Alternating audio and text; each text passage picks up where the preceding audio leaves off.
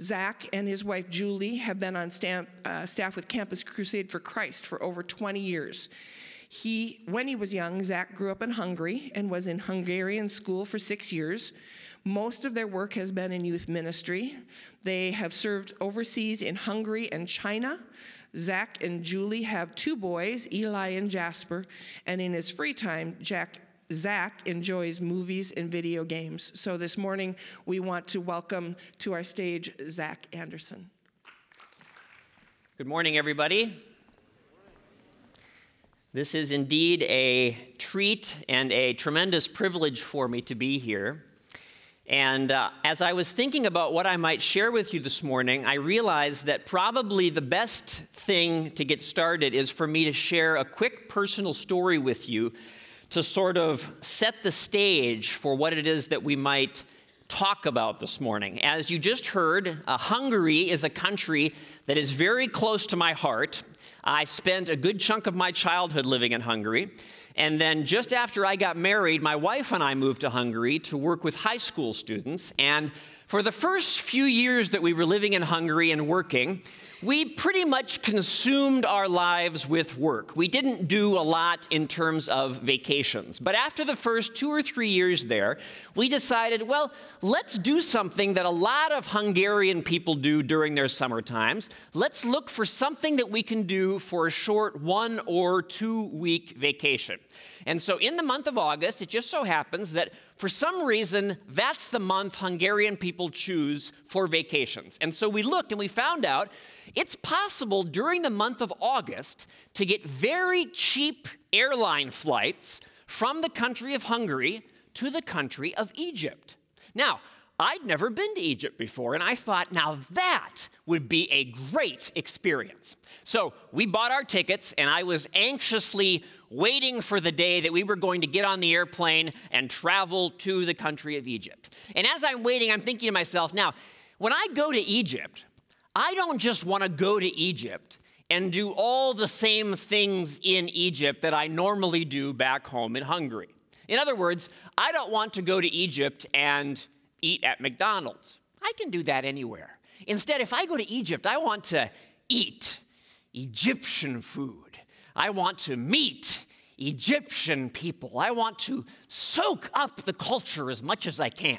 And so I was very ready for this trip. And finally, the day arrived. We got on the airplane. We began to fly over the beautiful blue Mediterranean Sea. And I'm looking out the airplane window. I'm seeing the blue of the water down there. And I'm just thinking, it is coming. This thing that I've been waiting for. And then I look out the window and I see way off in the distance, there's kind of a change. Way off in the distance, there's no longer the color blue. There's this thin little strip of tan brown color. And I'm not sure what it is. And then it dawns on me what I'm looking at, just the beginning of the sands of the deserts of Egypt. And soon, a couple minutes later, we've left the water far behind. We're looking down, and I can practically imagine the Egyptian sun baking off the sand and looking at it from the height of where we're flying. And then once again, I notice there's a little bit of a change. And I see down there on this brown platform below me, I see this thin, winding stripe of green. And then it dawns on me. What I'm looking at from the flight height of the airplane is the River Nile, one of the grandest, most famous rivers in the world. And I'm just getting more and more excited. So finally, the plane touches down, the door opens, we get off, we can feel the heat, and then that evening at the hotel, we have a chance to find out what is going to be our first meal in Egypt. So I'm going down, looking at all the different options. I'm these a giant platter filled with hamburgers, and I'm thinking, I don't want the hamburgers. And I'm looking, there's steak. I don't need the steak. And I look, I see there's a platter of something that I don't recognize. I get a little closer, and there's a little sign in front of the platter, and this is what the sign says: fish from the river Nile. And I think, it's like a sign. I saw the river from up in the air. Now I can take something that was swimming in that water, and I can put it in my body. And so I took a giant piece of fish, put it on my plate, and I ate it. There is a famous long-distance swimmer whose name is Lynn Cox, and she wrote a book called Swimming to Antarctica. And in this book, she talks about some of the famous long-distance swims that she has undertaken. And in the book, as you might imagine from the title, indeed, she once swam from the southern tip of South America through frigid waters to the continent of Antarctica. Many times she has gone across the English Channel. But in this book, she says, by far, one of the hardest swims she ever had to undertake was the time that she decided to try to swim the River Nile. Because the River Nile is one of the dirtiest, most polluted rivers in the world. She said, as she was swimming through the water, she said it felt like she was swimming through warm oil. And as she's swimming through the water, she said she could see things floating by her on the water that you don't want to see in a river. And of course, as you can imagine, as you're swimming, you're kind of going like this, and one hand's going down below the water, and all of a sudden she feels this hand enter the water, and she said she felt it punch through something under the surface of the water that was soft and spongy. She pulled her arm back, and she saw she had just pushed her arm through the carcass of a dead dog.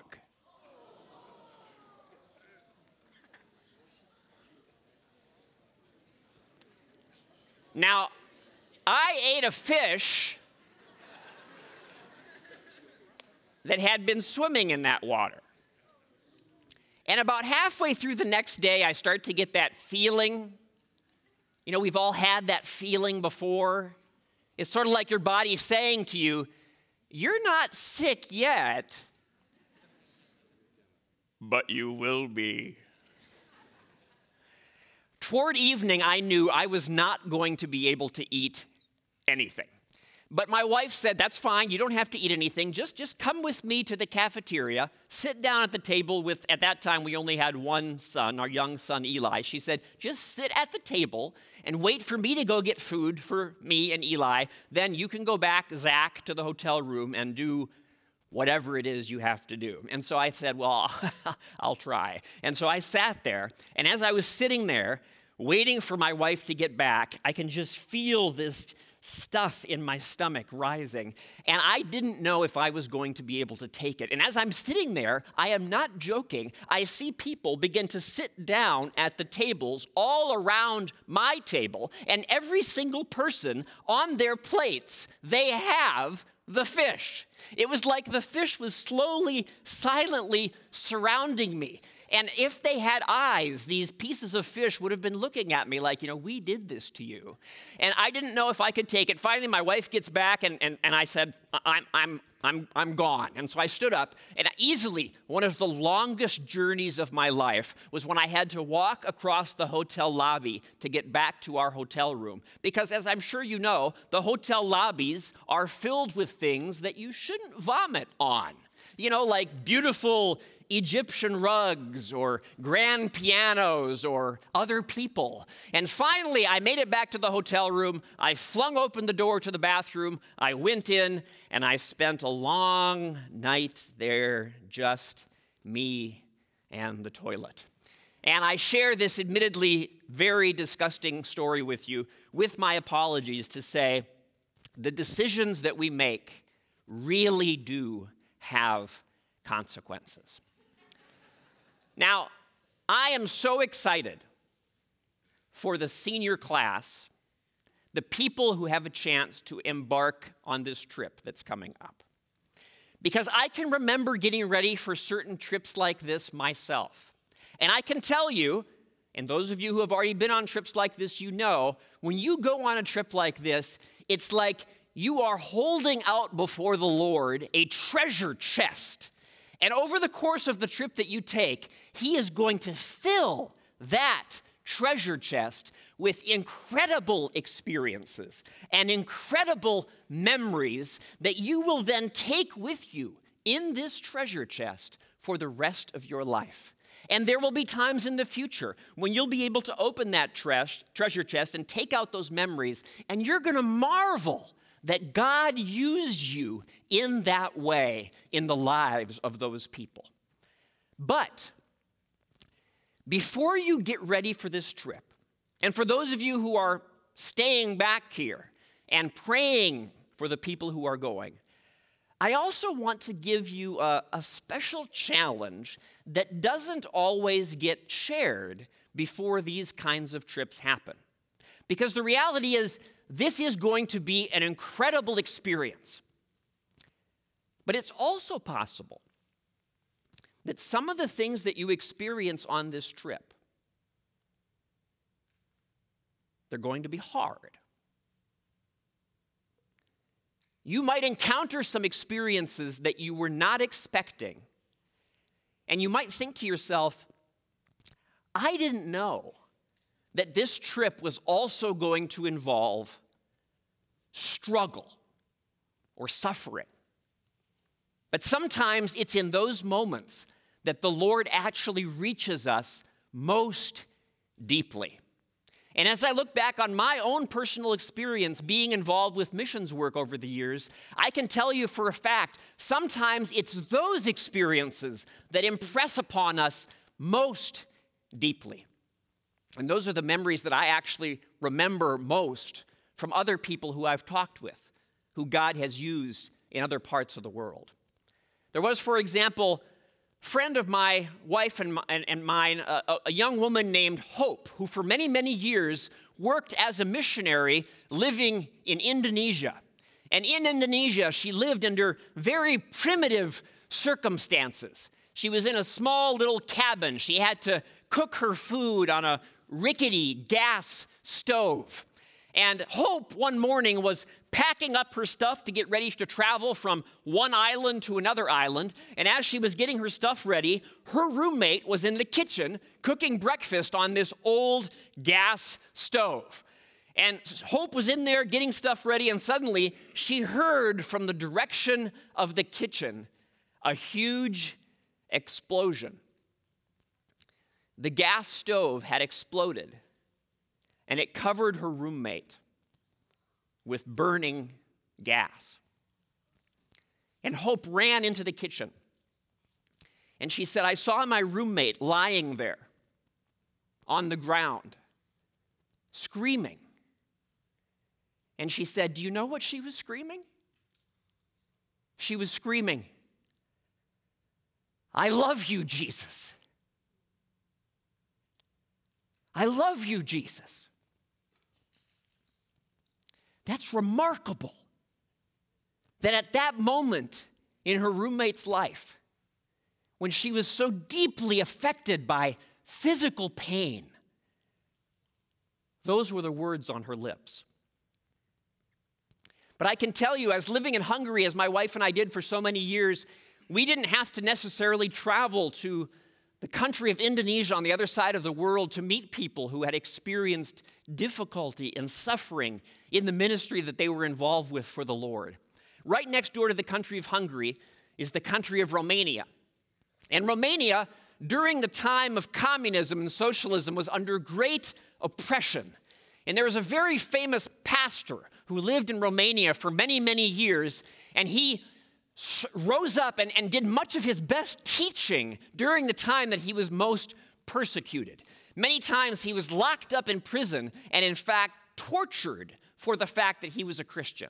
And later, when he was free and the country of Romania was no longer under oppression, people, newspaper reporters, would come to him and ask him, what was it like to be tortured for your faith in Christ? And this Romanian pastor named Richard Wurmbrand, he said, do you want to know what it was like? He said, you can find out for yourself. He said, take a teaspoon, fill the teaspoon with salt, swallow the salt, and then try to wait just 1 hour before you drink water. He said, after 1 hour, your whole body will be just screaming in thirst. And then he said, now try to remember me and my comrades as we were there in prison. And the prison guards would give us 4, 5, 6 heaping tablespoons filled with salt, and then not give us drink for hours. But this Romanian pastor said, as he looked at the camera that was doing this interview, he said, do you realize that Jesus always chose suffering? Jesus looked for suffering. He sought it out. He found the people who were most deeply hurt. Those are the ones that he ministered to. And there are people in the Bible who have learned that lesson so well. They are some of my heroes. Let me read to you a very familiar passage that all of you know. One of these particular heroes of the Bible who understands what it means to give your life for something greater than yourself, but experience difficulty along the way. I'm going to read this out loud. If any of you happen to have brought your Bible and you want, you can read along, but you don't have to. I'm going to read this out loud. This is in Acts chapter 16, starting in verse 25. But about midnight, Paul and Silas were praying and singing hymns of praise to God, and the prisoners were listening to them. And suddenly, there came a great earthquake, so that the foundations of the prison house were shaken, and immediately all the doors were opened, and everyone's chains were unfastened. And when the jailer awoke and saw the prison doors opened, he drew his sword and was about to kill himself, supposing that the prisoners had escaped. But Paul cried out with a loud voice, saying, do not harm yourself, for we are all here. And the jailer called for lights, rushed in. Trembling with fear, he fell down before Paul and Silas. And after he brought them out, he said, sirs, what must I do to be saved? Now, to really understand this passage intently and deeply, we have to understand something about this man, Paul, that was true about him just a few chapters before this in the book of Acts. Because anybody who knows anything about the life of Paul, we know just a little bit before that, he was a completely different man.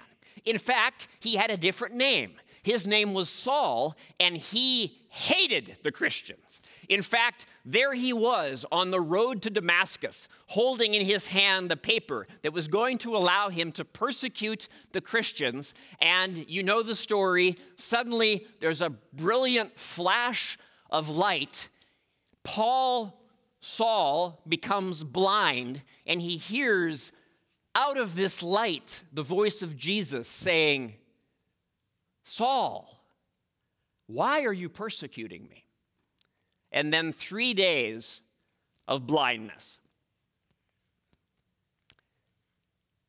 What would it be like to be blind for 3 days? You could try it for yourself.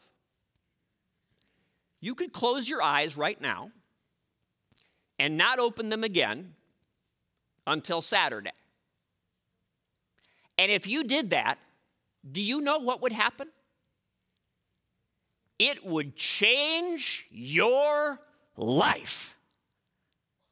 On Saturday, when you opened your eyes after 3 days of darkness, you would marvel that you had ever taken sight for granted before. You would see the colors jumping out at you, and you would be astonished that you'd never noticed them like that before. And then there's Paul, not knowing this is only going to last for 3 days, probably sitting there in the darkness. And I have to imagine he can just hear the words of Jesus echoing in his head. Why are you persecuting me? So that 3 days later, when his eyes are opened, it's no longer Saul, it's Paul who has sight. And it's this guy who is in prison right now in this story that we just read. Now, if you are one of the other prisoners with Paul, if you know anything about Paul, you already know how this is going to go.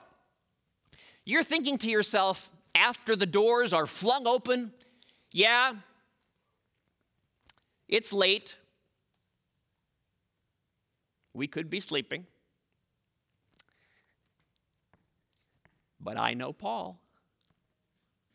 I know we're not going to be sleeping.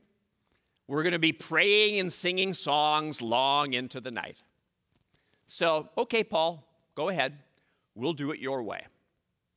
And then suddenly, the doors fly open. The way out is clear. And if you are one of the prisoners there with Paul, I guarantee you are thinking to yourself, Paul, yes, I gotta hand it to you, Paul. It was your idea to do the praying and the singing, and you knew, Paul, God was going to do something. Paul, let's go. But if you're Paul, and if you've already experienced in your life the kinds of things that God has done, you're probably thinking to yourself, yeah, guys, yeah, we could go. But I got to tell you, there's something really familiar about this. Because if we leave, that jailer, he's going to kill himself, never having met my Jesus. And so I tell you what, we're not going to go. We're going to do something I learned a long time ago. We're going to stay here in the dark just a little bit longer. And the rest of the story just writes itself. I mean, the jailer comes out and he asks them, tell me, what do I have to do to be saved? Imagine challenging a guy like that to go on a missions trip to the Dominican Republic. Imagine challenging him to start a Bible study in his neighborhood. His life was changed because Christians decided to stay in a difficult place just a little bit longer. That is the lesson that God has for us so many times. And I'm so excited for this trip that you guys have coming up, but I just want to challenge you. It might be different than you're expecting. It might bring with it some difficulties that we weren't necessarily thinking about when we were getting excited about it. And those are the experiences you have to be thinking about too. But you know what? Maybe I'm wrong.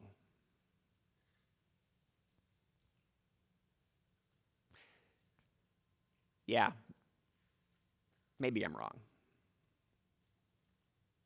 Maybe the last thing you want before you get ready for this trip is to be thinking about difficulties or suffering.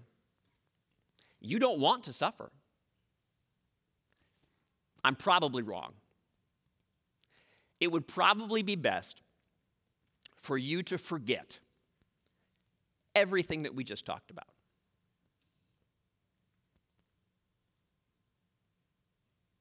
Unless you think there might be something that God's really trying to say to you right now. During the Second World War, there was an Allied bomber flying over enemy territory. The plane was flying low enough so that the pilot believed the plane could not be seen on the radar. But at the final moments of approach, the pilot saw anti-aircraft fire streaking up in the direction of the plane, and the pilot knew he was not going to be able to get out of the way. And in fact, he felt the impact of several of these shells hit the plane. Shells that were designed to explode. But then something very strange happened. There was no explosion. The shells did not explode. So the pilot turned the plane around as fast as he could. He flew the plane back to safe territory, landed the plane, got out, and he and the technicians very carefully opened the fuel tank of this plane. And in the fuel tank, they found several unexploded shells. Very carefully, they opened one of the shells. And inside this shell, where there should have been explosives, instead, there was a note. A note that had been written by a prisoner of war working in a Czechoslovakian prisoner of war camp where they made these shells. And the note said, "This is all that we can do for you right now." Can you believe that? That prisoner, working for who knows how long, probably at great danger to himself, secretly putting those notes in there instead of the explosives, never knowing if it was actually going to do any good, and all the while saving who knows how many lives. That is such an example to me. I hope it's an example of encouragement for you. Let me just share one final thing. This is a very short poem that was written by a woman, a Christian woman, who throughout her life experienced great physical difficulty and pain and illness. And many of her poems are, in fact, about living through difficult times and suffering, but knowing that ultimately God is the one who's in control. This is a very short poem. There's only one difficult word in this poem. The difficult word is in the first line of the poem. The word is mendicant, and the word mendicant just means beggar. And the poem is called The Thorn, and it's written by Martha Snell Nicholson. I stood a mendicant of God before his royal throne and begged him for one precious gift that I could call my own. I took the gift from out his hand, but as I would depart, I cried, "But Lord, this is a thorn, and it has pierced my heart." I said, "This is a strange and hurtful gift which thou hast given me." He said, "My child, I give good gifts and gave my best to thee." I took it home, and though at first the cruel thorn hurt sore, as long years passed, I learned at last to love it more and more. I learned he never gives a thorn without this added grace. He takes the thorn to pin aside the veil which hides his face. Pray with me, please. Thank you so much, Lord, for the privilege that we have to send this precious group of students on this trip that they have coming up next week. Thank you, Lord, that you have already prepared the way for them. You know the people who they're going to meet, and you know the experiences that they're going to have. And you also know if there's going to be difficulties along the way. And I pray, Lord, that you would use those difficult times just as much as the wonderful times to bring them closer to you. We pray this, Lord, in your precious heavenly name. Amen.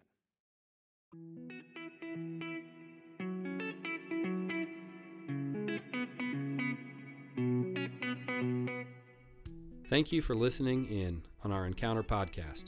You can find previous Encounter recordings and who will be coming in future weeks on our Southwest Christian High School webpage, www.swchs.org. Click on Student Life and Encounter. Again, thank you for joining us, and until next time, keep your eyes fixed, not on speakers, teachers, or institutions, but on Christ, the author and the perfecter of our faith.